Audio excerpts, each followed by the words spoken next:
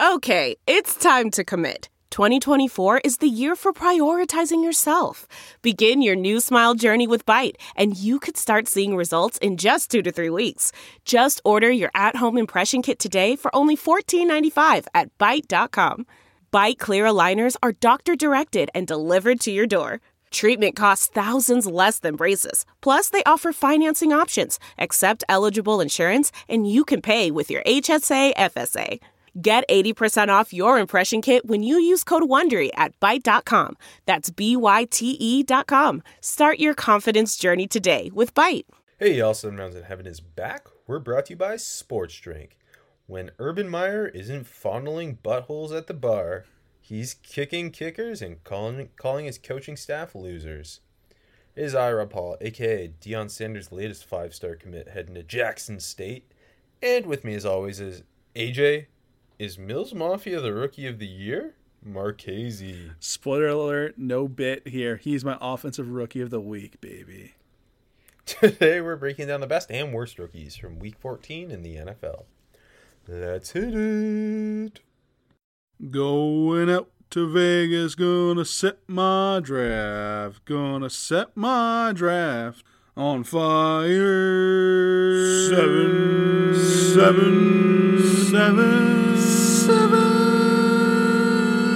7 rounds in heaven with my lady, driving out to Vegas, baby, looking for a Stingley or Thibodeau.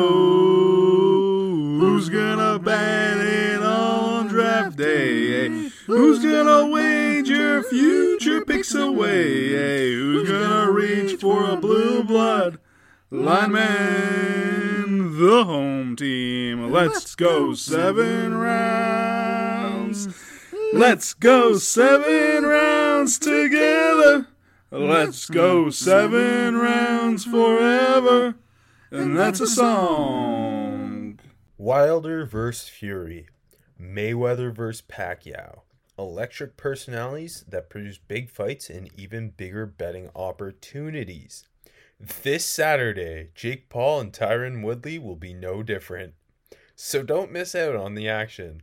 Bet the fight with MyBookie. MyBookie is the best odds and prop bets for Paul Woodley, too.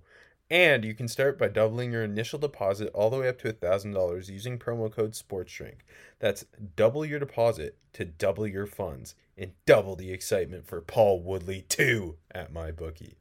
As much as we'd love to see Jake Paul eat canvas, he's looked strong in previous matchups. And with Woodley taking this fight on short notice, all the odds are in Paul's favor.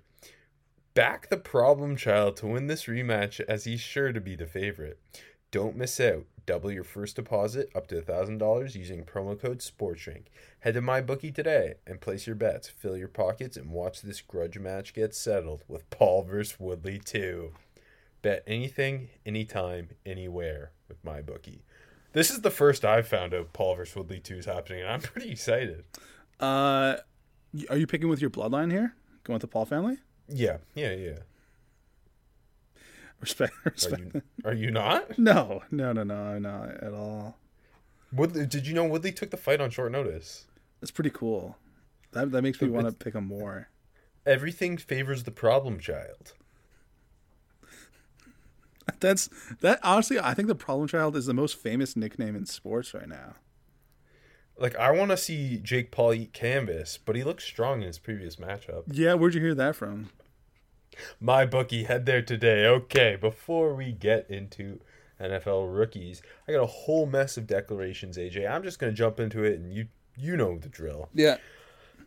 Notre Dame running back Kyren Williams, Georgia Tech running back Jordan Mason, Iowa running back Tyler Goodson, USC receiver Drake London, SMU receivers Reggie Roberson and Danny Gray, USC receiver Katie Nixon, Utah receiver Britton Covey, Washington offensive lineman Jackson Kirkland, Oregon offensive lineman Malasila Amuvalalu, maybe, Virginia Tech offensive lineman Brock Hoffman, Southern Illinois offensive lineman Zivion Fucron, Florida State edge rusher Jermaine Johnson, Florida edge rusher Zachary Carter, Illinois linebacker Kalen Tolson, FAU corner Coral Smith, Notre Dame safety Kyle Hamilton, Illinois safety Kirby Joseph, Texas A&M safety Leon O'Neal.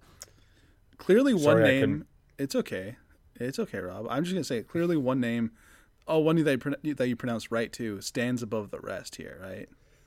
Britton Covey. Britton Covey. The fact that he didn't take his 7th year of eligibility kills me. I mean, look, he had a great year. He's flashing the punt return. Like, I don't blame him, but breaks my Ute heart to not see him go back. I mean, it's astounding. His first year at Utah was in 2015. Then he went on a mission for 2 seasons and then came back, played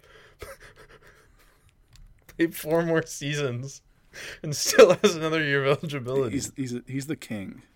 I love him. He's one of the most underrated college football players of all time. You know what I learned about missions? Let's not talk about declarations. Let's talk about this. Because Michigan signed, it was a 2020 recruit that was supposed to go to UVA, I think like a 4-star tackle. He was on a mission, and he was like just in another part of Utah. I thought like you go to like somewhere exotic and do your Mormon stuff, and no, you just in like another part of Utah for a couple of years. Yeah, it's probably easier to be on a Mormon mission in Utah, but it's just easy recruiting. Yeah. Fish in a barrel there. Who are you most excited about? I mean, Kyle Hamilton was sure, obviously going to happen. He's a top 5 prospect. No shocker there. It's kind of same idea with Drake London. I'm glad Kyron Williams did. Yeah. Because I think he's kind of that day 3 running back who can, especially with what he can do in pass protection, he'll be an instant impact player in the NFL, even if he's not a bell cow NFL runner. He can almost be a plus Nyheim Hines type, I think. Yeah, no, I agree with you. Maybe not as good at catching the ball, but better impacting the pass. Yeah, and better pass protector. You know me. I'm just trying to comp at least one guy to Nyheim each episode. Yes, you do. Yep. Jermaine Johnson, I feel like kind of flew under the radar, but that's another big one.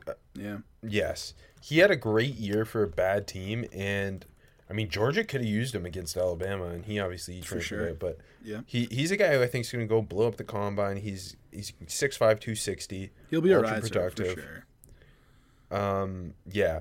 It's a not top heavy edge class, but it's a very deep edge class. It's more deep than it is top heavy, really. Well, it's hard. It's also kind of hard not to say it's top heavy when the first 2 picks in the draft are on the edge. But I know you mean. Yeah, I know you mean. Yeah. Just there's a lot of guys who I think can be fairly instant impact pass rushers in the NFL that you're gonna have available on day 2, like a Jermaine Johnson, unless he really blows up the combine. Yeah, like we won't see as many first round edge rushers as we did last year, but that day 2 crop is gonna be more fertile, is what you're saying. Yes. Agree. Yeah. Kirby Joseph is an interesting guy too. Former receiver turned DB, long, kind of wiry safety. Huge ball production for a bad Illinois team this year. That's a guy I'm excited to get my eyes on. Drake London. Do you think Drake London ends up being for you yourself? I know we were both kind of lower on him entering the year, but obviously massive season, and he's kind of forming. At least it seems like on draft Twitter, to be a consensus top 5 receiver in a good deep class. Do you think he'll end up there for you? No, I don't think so at all. Same. I don't think he'll end up as a first round pick either, if I'm being honest. But again, that's not personal bias, but that's just me thinking he's an overrated prospect. I guess we'll have to wait and see, and that's why it's so fun. But before we get to the NFL draft, we do have the Senior Bowl in Mobile, where Jim Nagy's putting in overtime. He's always putting. We got a couple more acceptances this week. Starting with the pick man, Kenny Pickett, Pittsburgh quarterback. Jim Nagy's been waiting 3 years to give him an offer. That's so true. A handful of other fairly big names. Michigan running back Hassan Haskins, Ohio State defensive lineman Haskell Garrett and Tyreek Smith, South Carolina edge rusher Kingsley Enagbare, Oklahoma linebacker Brian Asamoah, Montana State linebacker Troy Anderson, Iowa corner Riley Moss, and Arkansas long snapper Jordan Silver. Huge week for Haskell Garrett there. Huge week. Yeah, go ahead.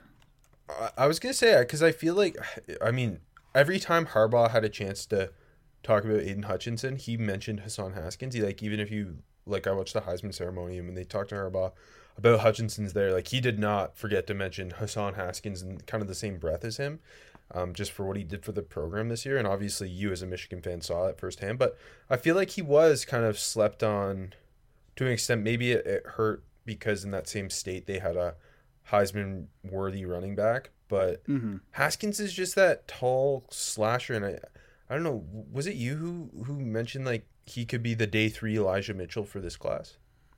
I think it was you that said that, but we were talking about Haskins. You might have. We're both just so smart. We're always talking. Did I say Hassan? I totally meant to say Haskell Garrett. I don't know what I said now, but I love Haskins.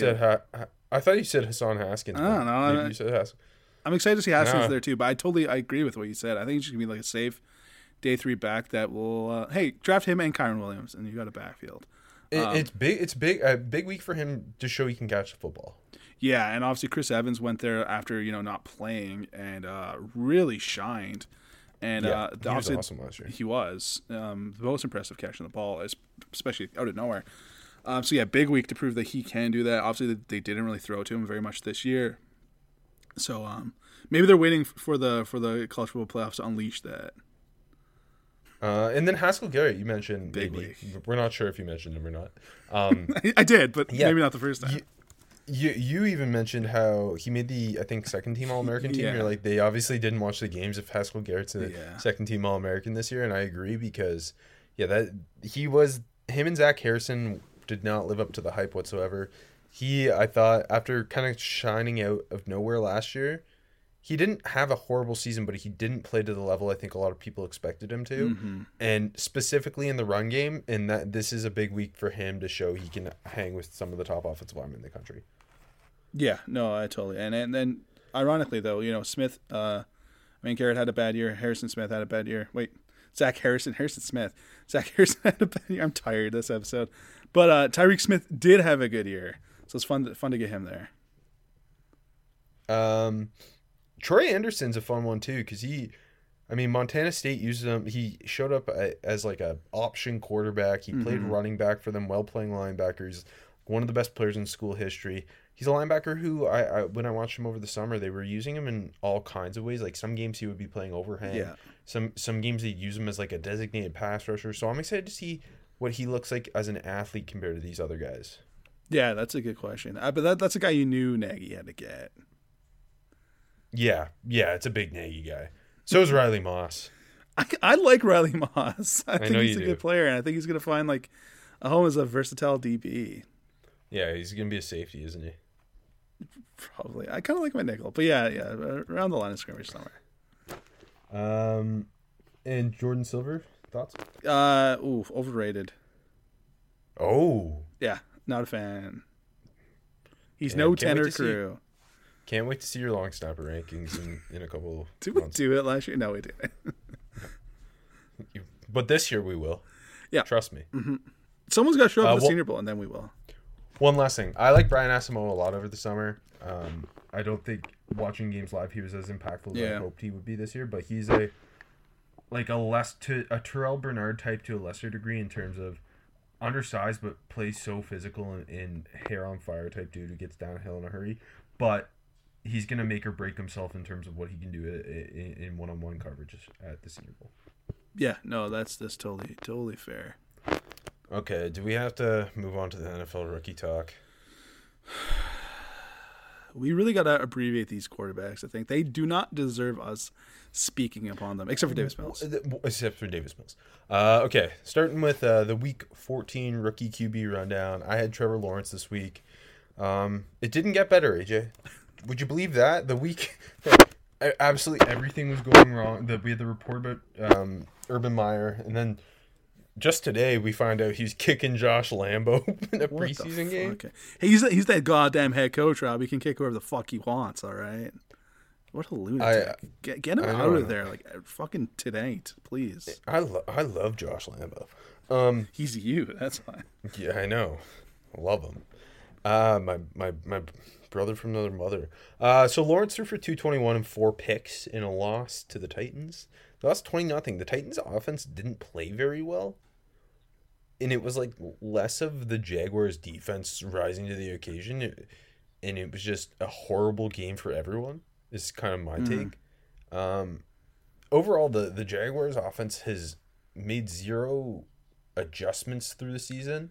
It's still predicated on a lot of quick throws, slants, curls, swing routes, screens, like things that Trevor Lawrence can do that, but it's just you're refusing to highlight the things he does so much better than these other rookie quarterbacks, the things that made him the first overall pick, and they continue to ignore those things.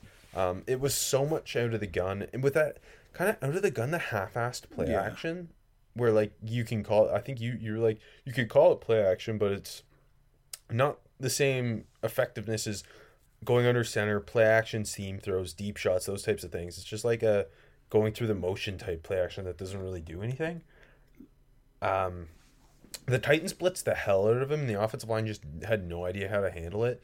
And he did do, at times, a really good job of navigating muddy pockets and kind of create a chance for himself. A lot of the time, it didn't end in a big play. There was one where he broke a tackle, and it might have been 2 tackles. He was scrambling up in the pocket, and he uncorked one. And he just overshot, I think it was Marvin Jones. And if he had placed the ball a little better, it would have been a touchdown. It would have been maybe the best play he has made in weeks. But at the end of the day, they were still called on holding on the play, so it wouldn't have mattered. But there was multiple times where he's breaking tackles and extending plays. Just like he had no chance because of the offensive line. And the receivers and tight ends just don't get open. There was drops again. At one point, they ran a handoff reverse flea flicker that he threw to... was it Treadwell maybe? The GOAT. And he dropped it. God damn. Yeah. But so here are a couple of his best throws. A 15-yard out to Marvin Jones to convert a 3rd and 3 where he actually had some time. And it wasn't like even that fantastic. I just mentioned that to tell you how bad a lot of the other things were. There was a 3rd and 6 slot fade that he laid it out for Tavon Austin, who just didn't seem to know how to track it. It was hard to say Lawrence overthrew it, which is like Tavon Austin seemingly not knowing where the ball was. He hit Treadwell on a fly that he put it behind Treadwell because the corner had such good positioning over top. And I don't know if he did this on purpose, but I like to think he did. And he put it where only Treadwell could make the adjustment, and that was a 45-yard-ish gain. So those were his 3 best throws. Easy 15-yard out, a play where Tavon Austin couldn't find the ball, and then maybe an underthrown deep ball to Treadwell, or maybe a great throw. I don't know. But the 4 interceptions. The first one was off Chenault's hands on a drag route. That was brutal, not his fault. The second was a free blitzer coming, and Jayon Brown faked like he was blitzing and dropped off. And just, I guess Lawrence didn't see him, and Brown made a really great one-handed pick. Then the next one was he avoided the rush and then backside, rolled left, and he ripped a deep ball that was just underthrown right to the corner, which was a really dumb decision. He ripped a seam throw to Treadwell, and he just didn't see the DB underneath, and that was the 4th interception. And going back to that 3rd interception where he kind of ripped that deep ball when he made this great, fantastic, extended play out of structure before he actually threw the ball, it just felt like he was trying too hard in the 4th quarter to make plays like that, and it led to a lot of stinky throws and decisions. Like there was multiple times I mentioned how he's breaking tackles where he would do that, and he'd be running and rolling and looking for something, and he would just his accuracy was off, or it was just like he'd be forcing it into tight coverage. It was just a lot of that, and it was just a really uninspiring game play calling wise, and for what he's got around him. But he also. Like, it's hard to... It puts you in such a tough spot because he isn't playing well, but everyone else around him is playing terrible, too. So it's hard to really know if he's actually not good, because there are flashes of good, and you can see the arm talent and the mobility. And the other thing is, what was it, 2 weeks ago, where they ran a bunch of zone reads for him to pick up first downs? They didn't run him once. Like, he had 1 carry, but that was on his own accord, and, like, they just... took that part of the game out. I don't know why. And it wasn't like it was a 20-0 win for the Titans, but it was like a ugly fist fight into the fourth quarter. Like, they could have been in this game if they could do absolutely anything on offense. I'm so sick of Urban Meyer, Rob. Well, like, the thing is, too, like, it's not fun doing Trevor Lawrence games. Like, when I got this and you got the Zach Wilson game, I wanted the Zach Wilson game because at least the Zach Wilson game's kind of funny. Zach Wilson does funny things. The Trevor Lawrence games just make me sad, and it's so ridiculous that Urban Meyer still has a job, given everything we've heard. And, like, excluding what he's done as a horrible head coach and / maybe GM, like, what he's done off the field seems enough to fire him, but here we are. Yeah, no, I totally agree. To make you feel better, though, Rob, this was not an enjoyable performance from Zach Wilson. No turnovers, no fun. I do think, I think we both are cheering. I don't want to say this, but I think we're both cheering against Zach Wilson. We are, aren't we? Like, just to admit that, regardless. No, I'm not. Honestly, I'll take anything fun. That's fair. Yeah, I mean, not at this point. I mean, like, as a whole. At this point, I just want to see something. And no, there wasn't much here. He was 19 of 42. Sick. 202 yards, a lot in garbage time. 0 touchdowns, 0 picks. One good thing, I guess, he kept the ball a couple times, got 33 yards on the ground. I'd like to see him do more of that. I wrote a whole long, I did every throw and whatnot. I do not want to go through this. Yeah, he does not don't. deserve it. I didn't highlight the best throws. There weren't a lot of good throws in this game. I will say this. The Jets are... it's both ways, okay? So he was missing Elijah Moore and Michael Carter. Without those two guys in the game, so this is good for the Jets and bad for the Jets. Without those two guys in the game, they look absolutely hapless on offense. And that's good in the fact that you found two really good rookies. I think we could say that about Carter and Moore. It's not good that your rookie quarterback, when he's playing in a game, this offense looks completely different, even when everyone else is healthy. We're getting close to writing off Zach Wilson, but regardless. Early in this game, it was a lot of checkdowns to Ty Johnson, and he dropped 3 or 4 balls. The thing was they were also behind him and low. There was a lot of third down passes for Zach Wilson where it was just either he was missing guys completely, his accuracy was terrible in this game, Rob. He was either missing guys completely, throwing to absolutely no one, in play too, just no one there, or behind guys and it's a drop, but a good throw is completed. You know what I mean? Those type of plays. So it's on him. It's on the receiver too. Not a lot of creativity. He in the play calling, he showed some creativity. There was a couple plays where later in the game, he kind of moved around a bit. When Zach Wilson's fun, he is fun, but not a lot. He had a couple where he ran around, kind of floated one over a linebacker. He thought he sold the run and kind of just dropped it into Ty Johnson. It was a lot of Ty Johnson. There's like I said, he kept the ball pretty nice. But then there's just ugly overthrows, and he had one where Berrios was in the backfield. He just went on a flat route and legit just threw it into the ground 3 yards from him. I don't know what the fuck that was. I don't know. He maybe threw 2 deep balls in the whole game. Neither even close to the receiver. He had one seam on in the red zone that he completely underthrew. He got bailed out on a penalty. He got bailed on penalties, luckily, a few times. And like Trevor Lawrence, this game was close. The Saints did not roll this Jets team over. It was a very, very very unwatchable football game. It was not good. Alvin Kamara was the only good thing about this game. I don't know. Even his big completions, he had one where he's looking left. He bought some time. He went back right to find Garrett Griffin for a 22 yards, but it was really him catching and running it. His nicer throws, he had a nice throw right before that, where he rolled to his left. He found Crowder on the sideline and just a nice ball placement throw. But it was 3 yards, and that was actually the one where he underthrew the guy for the touchdown in the end zone. I don't know. I think the best throw he had all day was I think it was a 4th down.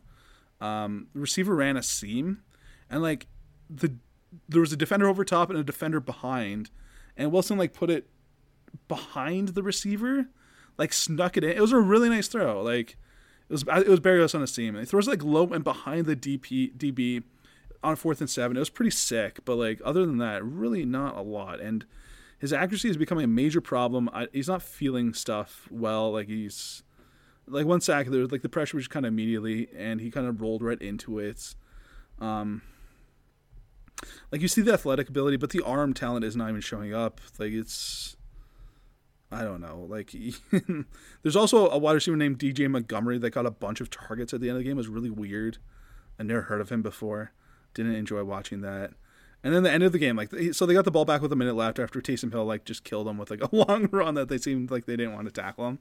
And that was a dump to Montgomery for first down. Dump to Montgomery for first down. Dump to Johnson for a first. Dump to Johnson for a first. And that was a lot of yardage. He gets to the goal line. They got the snap off with 1 second left. He tries to run. He's kind of like, hesitating, looking for an outlet. Finally pulls it down, keeps it, and gets tackled on the 1 yard line. And that kind of like just summarized the whole game where like he was just try as he might, nothing is going right for him. And the accuracy concerns and just the lack of rhythm and the lack of feel for the game right now are major, major concerns. And this offense is a disaster. I mean, are we taking it easier on Trevor Lawrence because, in theory, the coaching staff is worse in Jacksonville? We have more faith in the Jets coaching staff. We have more faith in the playmakers around him in theory. I mean, you mentioned Carter and Elijah Moore aren't there, obviously. But, like, should we be viewing Trevor Lawrence in the same light as Zach Wilson, where I'm, like, 99% sure Zach Wilson's a bust? Or is it more, like you said earlier, maybe some biases seeping in which we were lower on Zach Wilson than we were on So I think Trevor there's probably some bias built in, but it's hard to ignore the absolute shit show going on in Jacksonville. You know what I mean? Also, Lawrence's good plays have been way better. Lawrence's good games have been way better. When you watch Zach Wilson, there's really nothing there. And yeah, Lawrence threw 4 picks this week, and Wilson actually didn't turn the ball over. But I don't know. Maybe there's some bias because, of course, you're going to have more bias because he was the number 1 player in the draft. He obviously went first. He was a generational quarterback prospect. So there's obviously going to be a lot more bias and a lot more leeway for a player like that. And I think when you tie in the situations, you tie in our personal biases, yeah, there's probably some of that, but I think the results, like, not good on either side. But I think when we sit down and watch the games, there's more there from Lawrence. But yeah, I can understand you saying maybe we are taking it a bit easy on Lawrence. I think that's fair. Like, I don't know. It is really hard to separate, like you said, the shit show that's going on in Jacksonville and knowing how much talent Trevor Lawrence has, like, especially in the fact that the vast majority of people viewed Trevor Lawrence as a can't-miss Andrew Luck type quarterback prospect versus Zach Wilson, I think, was a lot more polarizing. And I think a lot more people in our draft realm were lower on Zach Wilson than the NFL seemingly was. He had the greatest pro day of all time, Rob. Don't forget. You're not wrong. It also doesn't help Zach Wilson's case that we have seen other quarterbacks named Mike White and Josh Johnson and Joe Flacco go in there and be better than him. Be better than him, flat out, by leaps and bounds this season. So at no point have we seen the Jaguars offense and anyone around him do anything impressive. You know what I mean? Like Wilson, I know not this week, but Michael Carter has been a really good rookie running back.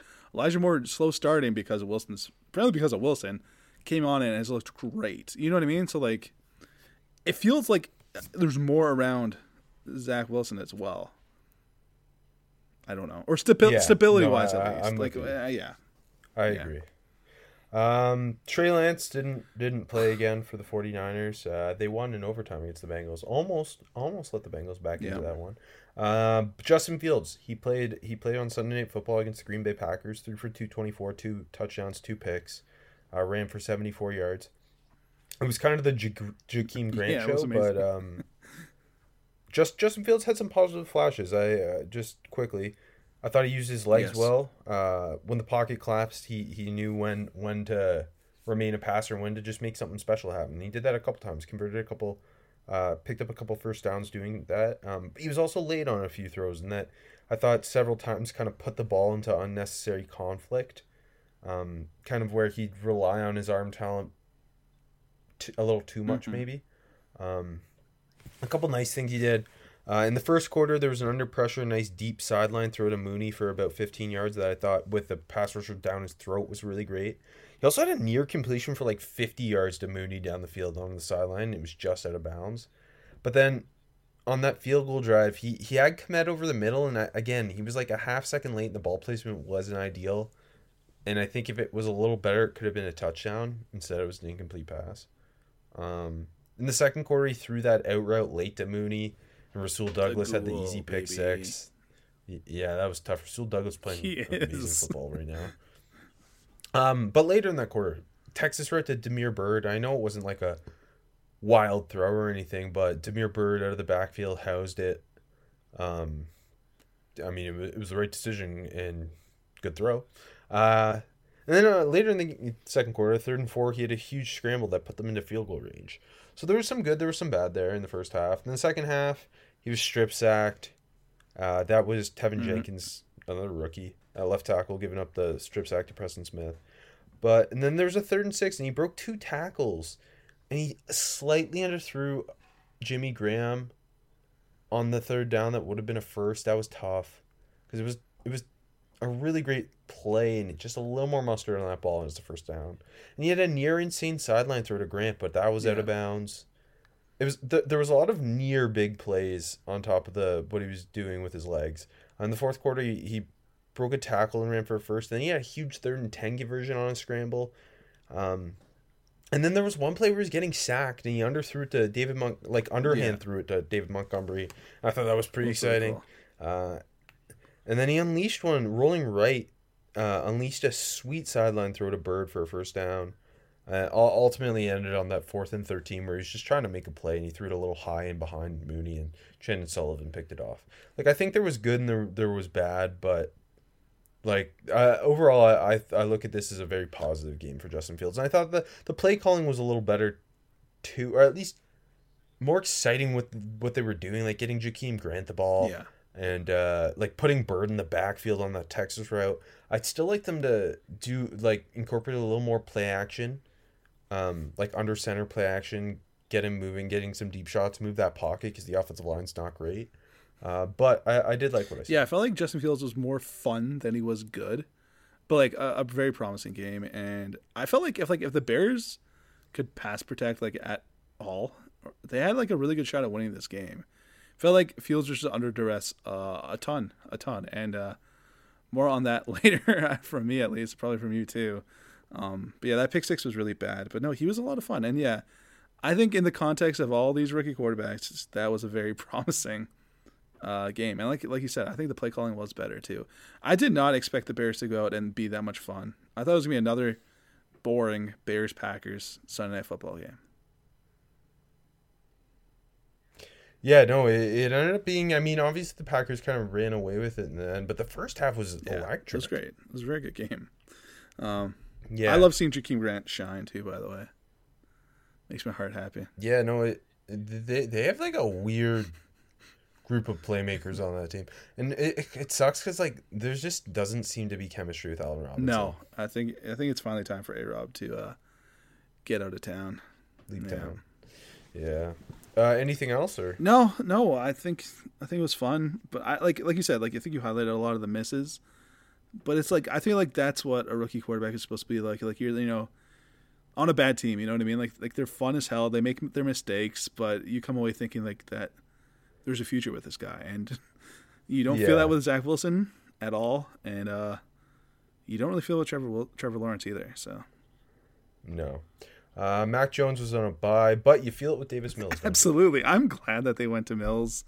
Well, I mean, not as a Seahawks fan. They almost won the game. No, not really, but they just let him sling it, man. It was a lot of like not big time throws. I can give you a whole breakdown here again, but the play call was pretty good. Like, okay, he was 33 of 49. There's 49 attempts for Mills in this game, 331. So that's impressive, and a touchdown, no picks. I don't want to get deep into this. There was you know what? They just kept running bubble screens to Brandon Cooks. Literally, I think it was the first play of the game, or his first throw at least. And like every time they did it, he was like getting at least 10 yards. I think they could have done it every single snap and won the game. There's a lot of like good play action from Mills. Like the touchdown where his play action stepped out, he rolled out. He's good moving. Like he's a good maneuvering in the pocket. Just kind of waited. Jordan was open on the crossing route the whole time, but he knew if he just waited till he got to the corner, bought himself some time, he was never covered and got him there for the touchdown on the first drive of the game. Second drive, like, you know, quick out to Jordan for the first. Like throws that Mills is making, like, would be like highlight throws, like in terms of Wilson and Lawrence, and like they're like no big deal because like in the context of the actual NFL quarterback, they're not big deals, but he's looking good.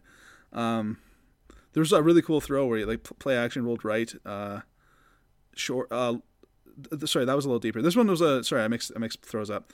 It's like Nico Collins had a good game. They're just like a short, like put it on Collins. Really good strong hand catch for the first down. Then they kind of quick tossed it out to Brevin Jordan. He got tackled short of the sticks on the second drive. Third drive, kind of waited. Second read, found Cooks open over the middle to get to like 3rd and 1 off a 2nd and long. And then they went back to Cooks on a bubble screen and gets 8.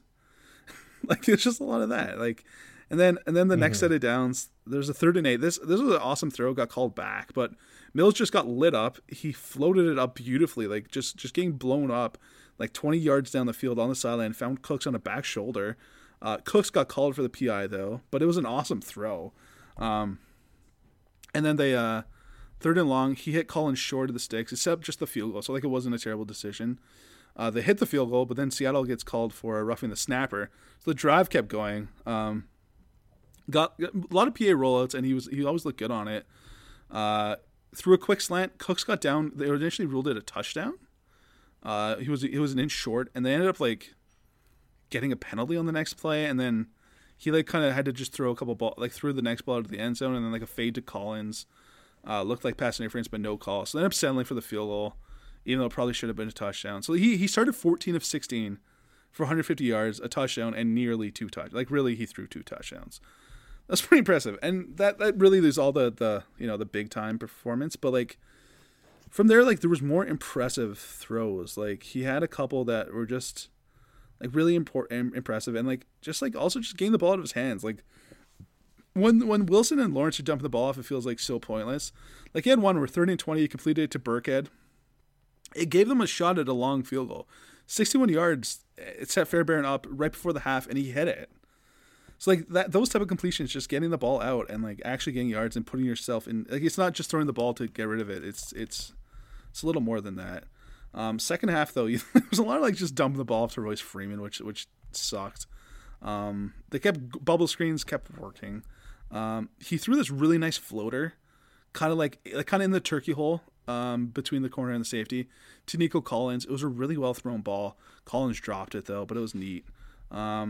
The sacks kind of started stacking up a little bit. Terrell Taylor kind of turned it on. He was kind of a menace in the second half. Al Woods had a great game too. So it was a couple. Former Steeler. he really had a really good game. Had some really impressive throws. But he looked good on the move. He keeps looking good on the move, and like I'm glad to see him like kind of back in control because he's more fun than Tyrod. Anyways, I think the best throw of the day. There was like I think Collins was like kind of like triple covered on a first throw to the first down, like just past the sticks, and like he put it over top 2 defenders. Collins gets up high points, strong hands again. Collins had a nice game. I didn't put him anywhere else because I knew I keep mentioning him here. Really, really good game for Collins. A couple drops, but the big plays were really impressive. He grabs it. Great play. Brevin Jordan was good too. So it's fun, really, really fun to see Mills slinging it around a bit.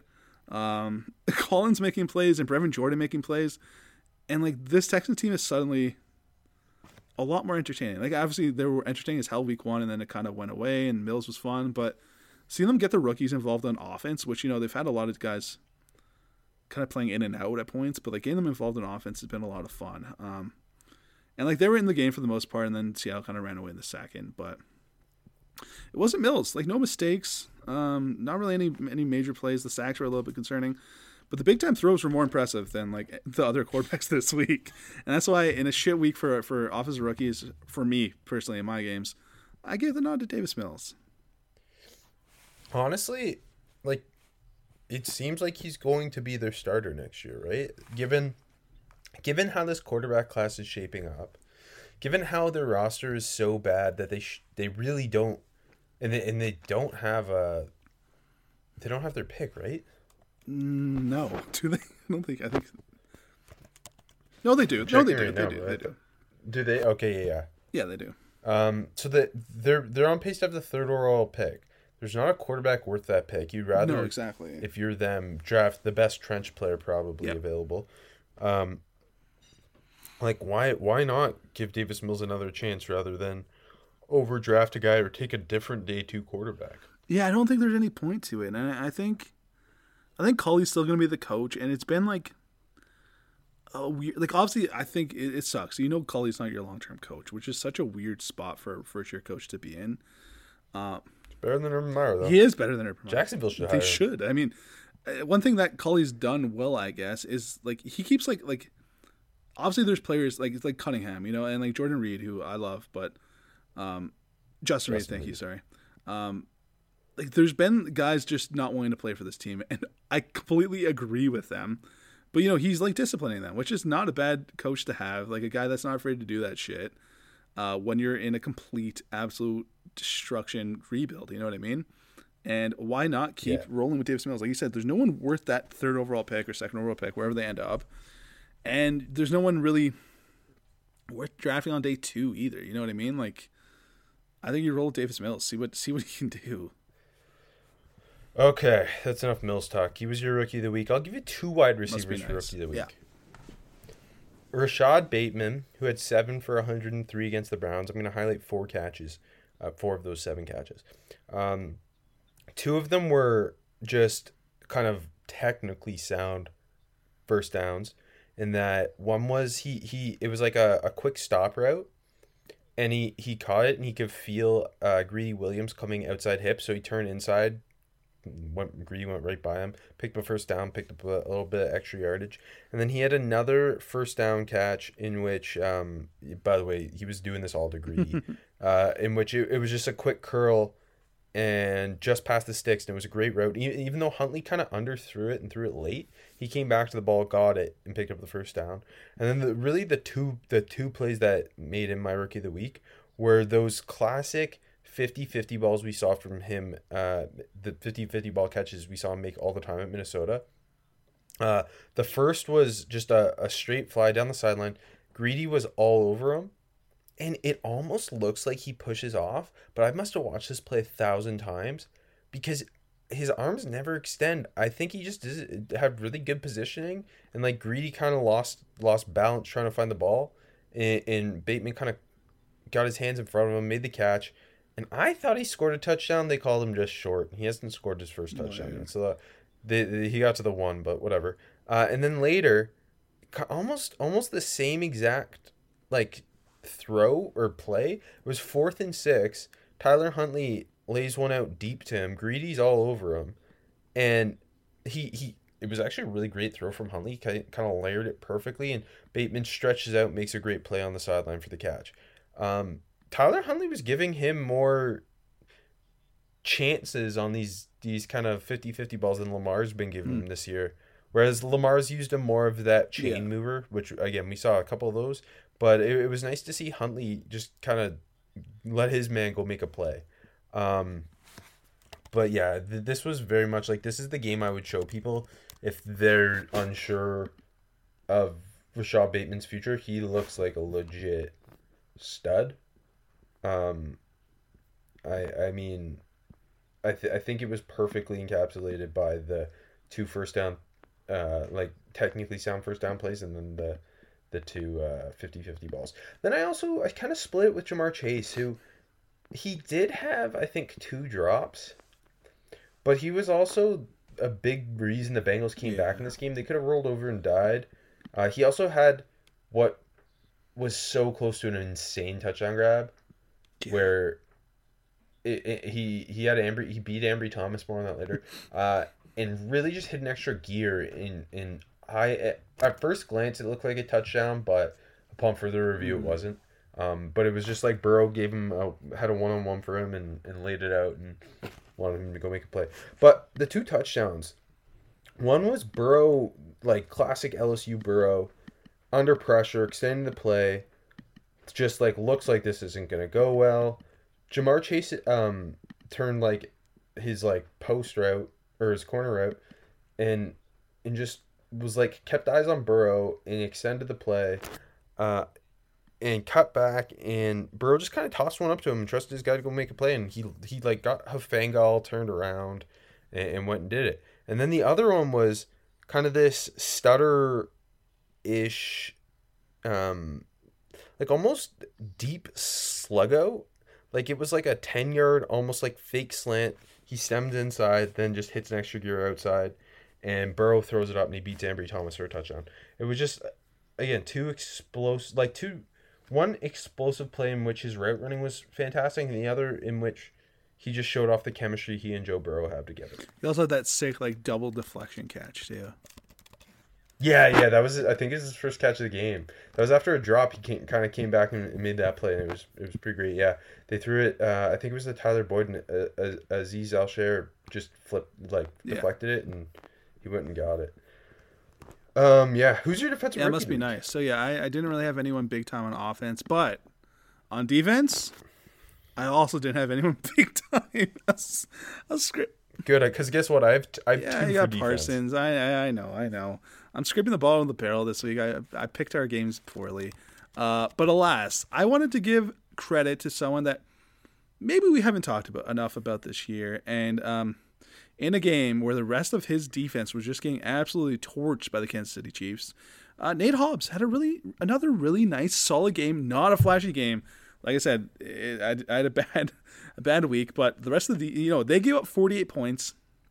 I think he gave up like one catch for 5 yards amongst all that. And I think like Mahomes didn't like absolutely, put up a scorching, passing number, but like he only had like 4 incompletions, and it was really easy for that whole Chiefs offense all day. So Hobbs didn't have any plays on the ball, but like I said, like in a week of rookies for me, I thought he deserved it. Like just as everything else, especially in the passing game, especially against that Chiefs offense, when everything else is crumbling around you, for him to just kind of be locked down has been really impressive. And I think I kind of just gave it to him because like we haven't given him enough due this year. At least I haven't. Yeah, no, I don't think I have either. I've mentioned it a couple times, but not like the way he is playing is very impressive. Given he was a day 3 pick. He's my best day 3 rookie too. If you on a team that spent multiple first round picks on DBs, and he is the best one. Yeah, that's kind of fucked. But anyways. Okay, so Micah Parsons, another 2 sacks this week.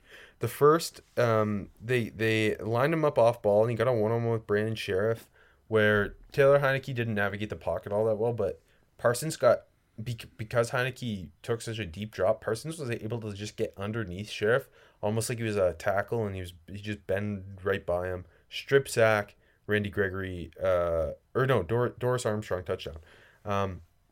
And then the other one was they lined him up off ball again and just blitzed him a gap, and there was like he was like kind of bouncing around, moving around pre-snap, and I think the offensive line got confused. So he got a one-on-one with Antonio Gibson, who just stood no chance blocking him, and he swallowed Taylor Heineke. He is such an electric pass rusher, and the ability to play him off ball or on the edge, and that he can play off ball, and he's not necessarily blitzing every time because he can actually hang in coverage and play linebacker, and that makes him such a more lethal threat as an off ball blitzer because you don't actually know if he's coming, and when he does, I mean, Dan Quinn's done such a great job deploying him. And then I also put Patrick Surtain, who it wasn't like a big flashy game against the Lions, but they just like couldn't. Anytime they threw at him, there was just like nothing. I don't think he allowed a catch, and they did a lot of their passing game like ran through their tight ends and slot receiver, and Surtain just locked it down on the outside, and he was all over Josh Reynolds. Oh, that's a tough assignment too. Yeah. Worst rookie. I'm going back to the Raiders, and guess who maybe had his worst game of the year, which is saying something. Our buddy, our pal, old friend, Alex Leatherwood was terrible. Was terrible, Rob. I think he gave up season-high 9 pressures in this game, a couple sacks, and it was mainly Chris Jones. Chris Jones just dominated him, man. Like Like, honestly, the whole Raiders offensive line was pretty ruined. The whole Raiders team was pretty ruined this week. But Leatherwood stood out as the worst. I mean, anytime you give up 9 pressures, especially on the interior, that's disgusting. Yeah, he was just completely outmatched. Leatherwood didn't stand a chance against Chris Jones. It's just like his feet were just constantly stopping. And then he just like didn't have the upper body power to even sniff Jones. Like it was kind of ridiculous. But it wasn't even just Chris Jones either. Like Warden got him on the sack where he just walked him back into Carr too, and it was like, frankly, it was embarrassing, and just more and more reason why this was a terrible draft pick. I mean, he really isn't. He didn't play guard at Bama, and he's doing it now, but he doesn't look good at either spot. So, yeah, classic Raiders. I'll stick on the offensive line with another consistently underwhelming rookie offensive lineman, Kendrick Green against the Vikings. I don't think he can play center. That sucks. Like, his snaps are off. His hand, like his timing, snap to hand placement's bad. Like, they get no interior push. I think ultimately, like, given the hype around him and the lack of hype around Dan Moore entering the season, like, he is on composite had a worse season than Dan Moore. Yeah, no, that's fair because he's been disappointing. Like, because the expectations were so much higher with Kendrick Green, whereas Dan Moore wasn't supposed to be the starting left tackle. So I don't know. It's just to me, I don't know what you do, but I kind of want to see what he'd look like at guard, because he played both, and he played more guard at Illinois than center. And we kind of just projected, like, because he played both, and, like, you kind of sometimes you forget how hard it is to transition, especially from guard to center. Yeah. You forget, and so I wonder, like, would he look better at guard? Should that be something they test out before season's end, and then that maybe if he looks good there, you address the center position this offseason? I don't know, but it's not working. Whatever they're doing is not working. Yeah, that's fair. I'm not sure. I think they should give him a look there. Me too. I just worry that they won't, because in theory they're in the playoff race and you don't want to mess with the continuity of your offensive line, even though it sucks. Anyway, primetime star, who you got? So, like, I think it's Justin Fields, but I kind of put Najee Harris here just to talk about him because I didn't have him anywhere else. Okay. I didn't put him anywhere. So early on the game, remember last week I said if he doesn't have a good game, I'm putting him for my looks like a miss. And early on, I'm like, oh, God, he's sealing it right away. Yeah, that 3rd and 1 where, like, Xavier Woods just gets him. He doesn't break first contact. Like, oh, God. Had the other carry, like, I think it was a 3rd and 2 where he couldn't get to the edge on Jones. And then I had, like, one pass rush rep where, like, Kendricks blitzed and he couldn't even, like, he stepped up to pick him up and, like, just didn't see him. And, like, Kendricks just goes right by him for the sack. I'm like, okay, this is a terrible game. But then from, like, there on out, he was really a big... he sparked that comeback and that near and historic comeback. Yeah, go ahead. It wasn't like the offensive line really turned it on or something. He was creating, yeah, totally. And he was finding his own running hole. He was finding his own holes. He was finding the space. He was making guys miss first tackle. He ended up with, like, 20 carries for 94 yards and a touchdown. They had that receiving touchdown, too, on 3 grabs. No, he really turned it around, and I was so ready to put him in a negative spot. Go ahead.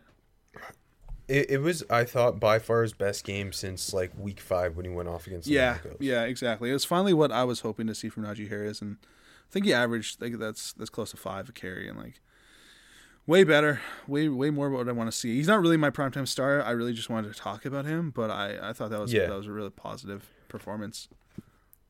Yeah, I obviously, because we already talked about Justin Fields. I just put Ernest Jones here because that interception, I know it was Aaron Donald tipping that ball, but that interception, if you believe in momentum, that completely changed that game.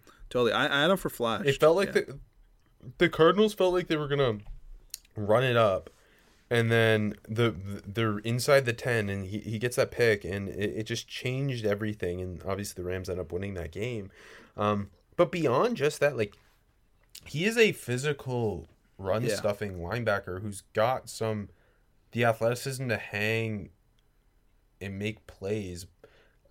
Like, I think he is far outplaying what I thought he would do. And I didn't think he would find a role on this team. And he has. Yeah, maybe like in a pure rundown role, like only, and like I could have seen, but yeah, no, totally. He also had that like the game sealing tackle, basically. With that was really a good play. 7 tackles, had that pick. Still a little wobbly in pass coverage, but no, very promising. But it's just and I think it's just he's played so much better than either of us. I think expected. No, exactly. I gave him credit last week. I mean, he's been good. Yeah, I know you did. Yeah. Underwhelming. I went with Levi Onwuzurike, who the Broncos just ran the ball down the Lions' throat. Like Melvin Gordon looked awesome. Like he looked like he had fresh legs after not playing. And Javonte Williams was again breaking tackles constantly, but the Broncos' offensive line was just bullying the Lions front seven. And Onwuzurike, I thought like numerous times was just getting blown off the ball. In that happening and not him kind of making up for it by making plays as a pass rusher. And now the Broncos didn't throw the ball that much, but like his rookie running mate Aleem McNeil, I actually thought had a really nice game. So playing less snaps, Onwuzurike played 40%, McNeil played 28%. McNeil had a great sack where he just kind of bullied the guard back and swallowed Teddy, and he was holding up a lot better in run support too. So I don't know if the Broncos like just annihilated them, but I think it made it look worse for Onwuzurike with McNeil being the flashing player. No, that's fair. I'm going to give you 2 offensive players. First, Chuba Hubbard, who obviously CMC is out. He gets his chance. Only had 10 carries for 33 yards. Had a touchdown. It was a 17-yard touchdown run, but it was well blocked. The Panthers in offensive line in general is trash. More on that later. But he was really creating nothing at all. The touchdown run was 17 yards. That was like over half of his yardage. It was well blocked and it was poorly defended. And yeah, outside of that carry, like 2.2 yards per carry. So really just doing nothing. And I kind of want to see him kind of, he had that nice stretch when CMC was out earlier. And I want to see him kind of get back to that. And he did not. Give you one more. D. Eskridge, 0 catches, 2 targets. So really not a lot going on. The first one was kind of like just Russ was kind of like a bootleg, and he was kind of leaking out, and it got batted down. So not on him. But the second one, he dropped a screen, and it was behind the line of scrimmage, and it was a backward pass. So like it was a fumble, and he had to hustle to get back on it, and he lost like 90 yards. And dropping screens is never a good thing for a rookie wide receiver. And after he had his best game of the year last week. Really like to see him get going. So it's both him not looking good, and again, they're just not gaming the football. But still believe, I still hope. So. Okay. Looks like a hit, and my looks like a miss is 2 receivers drafted around apart. Amon-Ra St. Brown, for a bad team, has been the safety blanket for Jared Goff a lot. Pretty much most weeks. He's been especially like Hawkinson didn't play this week, and the last 2 weeks, like he hasn't been making huge plays, but in the last 2 games he has 18 catches. Now he's averaging under 10 yards a catch, but he's just been operating so well in the slot, and he's a guy Goff clearly trusts to move the chain, and like he has 57 catches on the year, and like against the Broncos, he's really the only Lions players. They had this running back I'd never heard of in my life playing, who was the second best player, Craig Reynolds, from Coos Town, but St. Brown had 12 targets, 8 catches, 73 yards, and the offense was like running through him, just picking up like 7 yards a pop. I love it. I mean, like I was waiting for this to happen early in the year, and it took a little time, which of course makes sense. But then we both expected this to be what happened at some point. He's the best wide receiver, and we knew that the second they drafted him. And then my miss is Dyami Brown, because when Washington took him in the 3rd round, you expected him to find some role. He has no role, and it's not like anyone's doing anything. Like Terry McLaurin is getting very little help from the rest of those receivers, and Taylor Heineke's just not that good. I'm gonna say it, but like Dyami Brown just like he played 34% of the snaps, had 1 target, and just really like you forget. I forgot he was on the team, And then I remember when I saw him down a punt. Okay, well, it sounds like he's a hit. It's just like, yeah, like he was a receiver who I thought was going to be so like just add this explosive spark to an offense, and it didn't work out given that like Fitz got hurt and like Washington as a whole. But I don't know, he's just being a net nothing player as a 3rd-round pick. He's like 87 yards on the year. Yeah, it's at that point where like I always considered putting him somewhere, but then like it's not anymore. I think I've had him earlier in the season, and now it's just like he doesn't matter anymore, which is terrible. No, I totally agree. You know who does look like a hit though? Fellow wide receiver. Called him out last week. He's got to make a play, step up. Josh Palmer did step up. 5 catches, 66 yards, a touchdown. Love to see it. A touchdown came in the red zone. Just a nicely run route, really crisp. Sold the in, ran the out. Corner didn't have his chance. Nice ball from Herbie.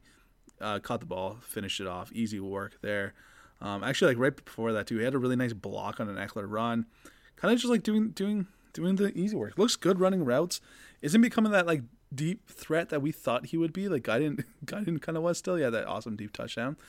But in a game that obviously they needed him. They needed him bad. He stepped up and made plays, and it was really, really positive to see, especially after like that real slow start to his season. Jumping to it looks like a miss. Fellow person who wore orange in college. I thought I almost put him for worst rookie, but I put him here. In his first playing time, maybe unfair, but in his first playing time, Tevin Jenkins was terrible. It was really bad, especially in pass pro. Peters got hurt; he had to step in. He had that strip sack that you mentioned earlier on Fields. He also held on that play, didn't help. Had another holding. Like I said, some solid blocking in the run, but the pass protection was just kind of terrible. And also that false start late in the 4th, and then that even later in the 4th, the Preston Smith beat him again for the sack. So 3 pressures, 2 sacks, really struggling. Kind of tough for a game that, you know, he's been injured all year. I think he got his feet wet with some special team snaps last week, but, you know, going into the game, he didn't expect to play and prolonged, and Peters got hurt nearly immediately. So kind of a tough spot, but not a positive start. Again, not calling him a miss, but just not a positive start to his career. Mm-hmm. But a positive thing that's happening this Saturday, Jake Paul and Tyron Woodley too. Don't miss out. Double your first deposit up to $1,000 using promo code SPORTSDRINK. Head to MyBookie today. Place your bets, fill your pockets, and watch this grudge match get settled with Paul versus Woodley 2. Bet anything, anytime, anywhere, MyBookie. We have a new sponsor that you guys are going to love. Symbol is the stock market for sports fans that allows you to profit off your sports knowledge. On Symbol, you can trade sports teams like stocks, and every time your team wins, you earn cash. Use your sports knowledge on Symbol to buy low, sell high, earn cash payouts when your teams win.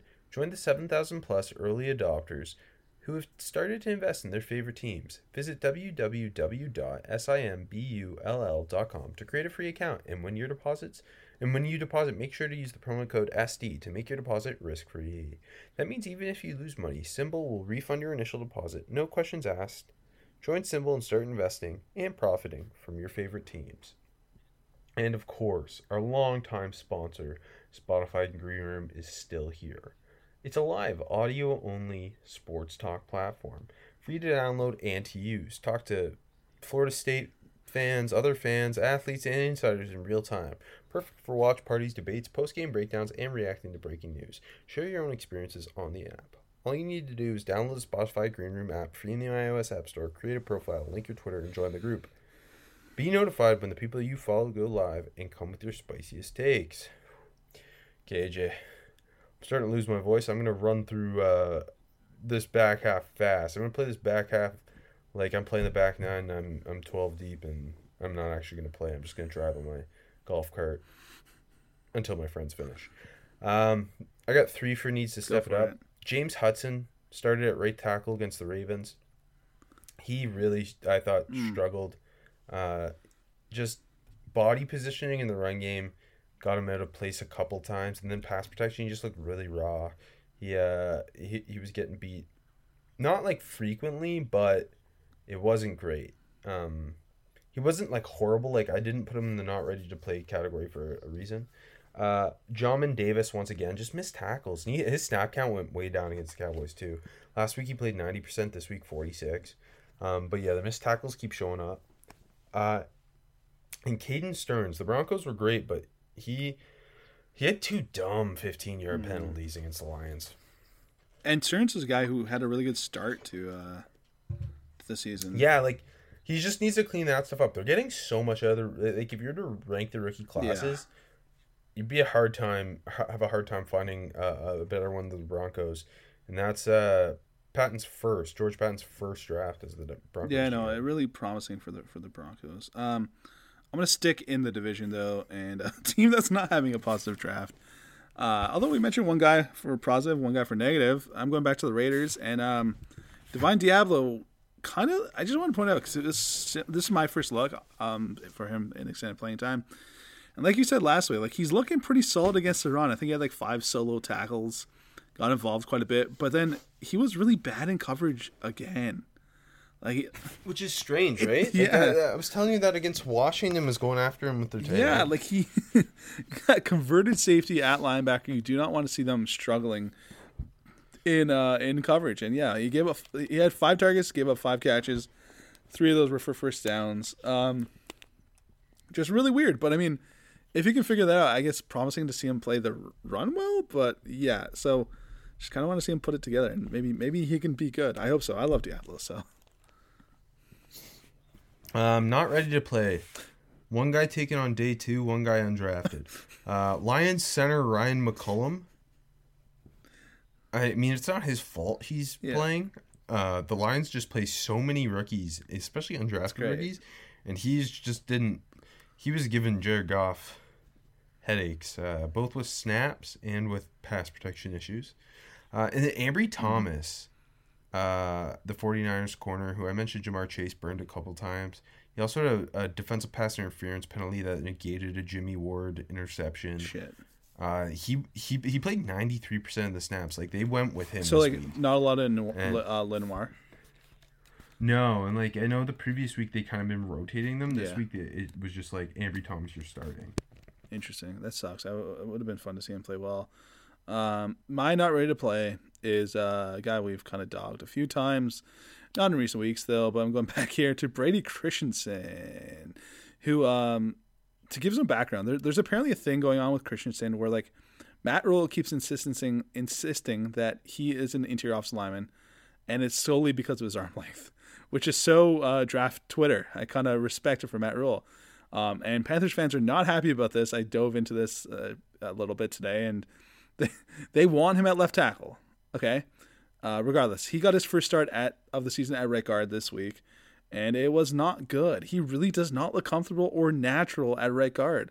A lot of just pure whiffs. There's flashes because he is, a pretty, he's not a bad offensive lineman. Like, you know what I mean? Like, it's not like he was a 7th round pick or anything. There's talent there, but just not a lot of comfortable looks. And also, like, he's an older rookie, BYU, right? Like, it just seems weird to force him to, play right guard for an arbitrary thing, realistically, right?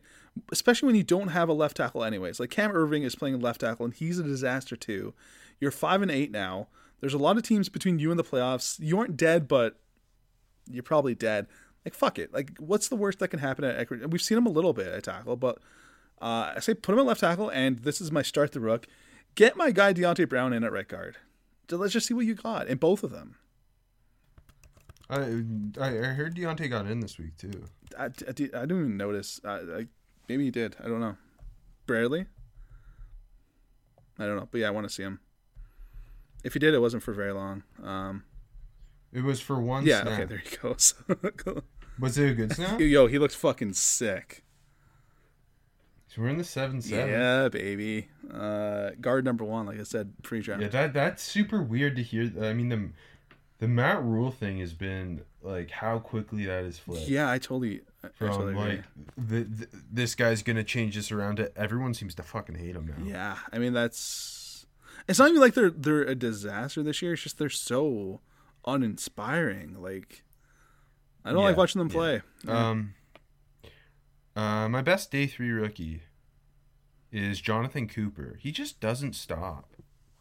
Like, he plays with his hair on fire, and like it's mainly what he's not like getting home and putting up huge numbers, but he's creating pressure just by hustling. He had a great chase down, ended up with a fumble recovery. He had a couple stops against the run. He's just become a very, very good third guy to have in your pass rush rotation. Generally, like, again, more and more credit to the Broncos. Yeah, and like he played 65% of the snaps this week. Like, he's had multiple weeks where he's like, basically, he just truly is a starter. No, for sure. So obviously, I think the best day 3 rookie was Nate Hobbs. But to give you another name, didn't have a lot of guys, but Brandon Eichels played a lot for the Jets at corner, as they do. He looked okay. Like the Saints, like, he didn't give up anything, I don't think, because the Saints don't. Like, they had like 21 attempts and 15 completions for like 170 yards or something. So not throwing with Taysom there, but I thought he looked good. Like, coming downhill, looked really solid tackling. Actually had a TFL on I think it was Kamara even. Just kind of promising, and the Jets are just kind of throwing stuff at the wall with that secondary, and they have been for 2 years now. And I mean, I think it looks like Bryce Hall's sticking, so I hope they find some more stuff to stick there. Yeah. Best undrafted rookies. Since I had the Lions game, I had like a fucking pick of any, and it's funny because the 3 undrafted rookies at corner that they've been playing throughout the year, none of them, they're all injured now, but they've got undrafted rookies everywhere. So this week, it was the 1-2 punch at tight end of Brock Wright, who I mentioned last week, and Shane Zylstra this week. Those two were... Brandon's brother? Is I don't know. Outside of Amon-Ra St. Brown, the Zylstra show was what it was all about. And Zylstra played wide receiver in college at Minnesota State. That's got to be Brandon's And they've converted him into a tight end. So he's like this long, athletic tight end who he looks like just a jumbo receiver still. Yeah, it is Brandon's brother. Nice. But he had a couple drops early, but then he came back strong and had 2 catches late in the game. He actually played more snaps than Brock Wright. Brock Wright had 3 for 20. Zylstra had 2 for 18. Brock Wright played 56%. Zylstra played 63%. They don't care that they're undrafted rookies. They'll just play them. I love it. But yeah, Brock Wright's more the classic inline guy. Shane Zylstra's your move tight end. Why bring TJ Hawkinson back? Just run with these two. You had the pig of the litter, but I had the cream of the crop, Rob. The king, Jake Curhan, baby, started the whole game this week at right tackle. He played guard last week. He was good. Remember last week I said PFF like kind of dogged him, but I thought he looked good. PFF like gave him like a 76 grade this week, so the PFF stamp of approval. I told you, PFF. He looks good, man. Like, at the very worst, it looks like they found a very, very solid swing tackle. Not like not a dominant performance by any means, but not the disaster that you expect, especially for the Seattle Seahawks, putting an undrafted rookie at tackle. Like, he really, really competent and just solid and solid in the run, moving some dudes. A couple pressures in the pass protection, but really good. I'm impressed. A couple of rookies who flashed. I mentioned only McNeil already. Pat Freiermuth had another touchdown. Congrats.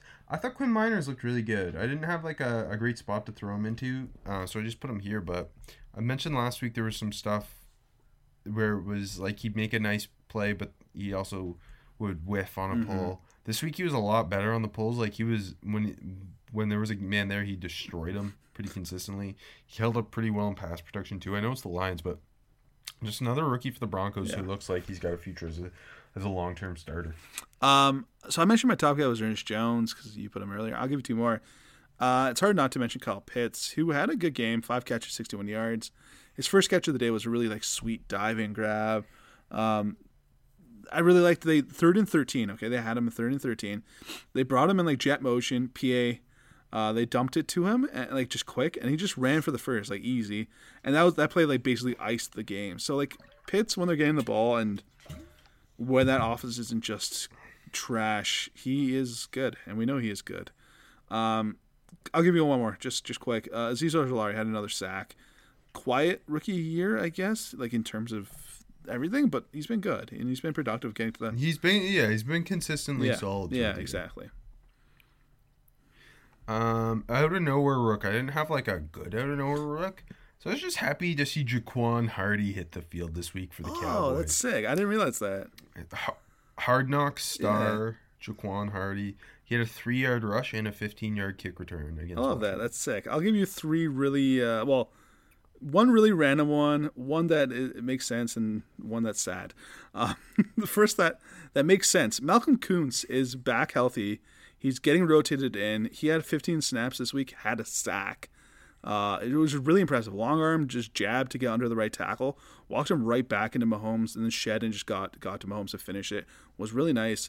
And now he's got 2 sacks in his first 2 games. He's only played 22 snaps total, and 12 of those were actually rushing the passer.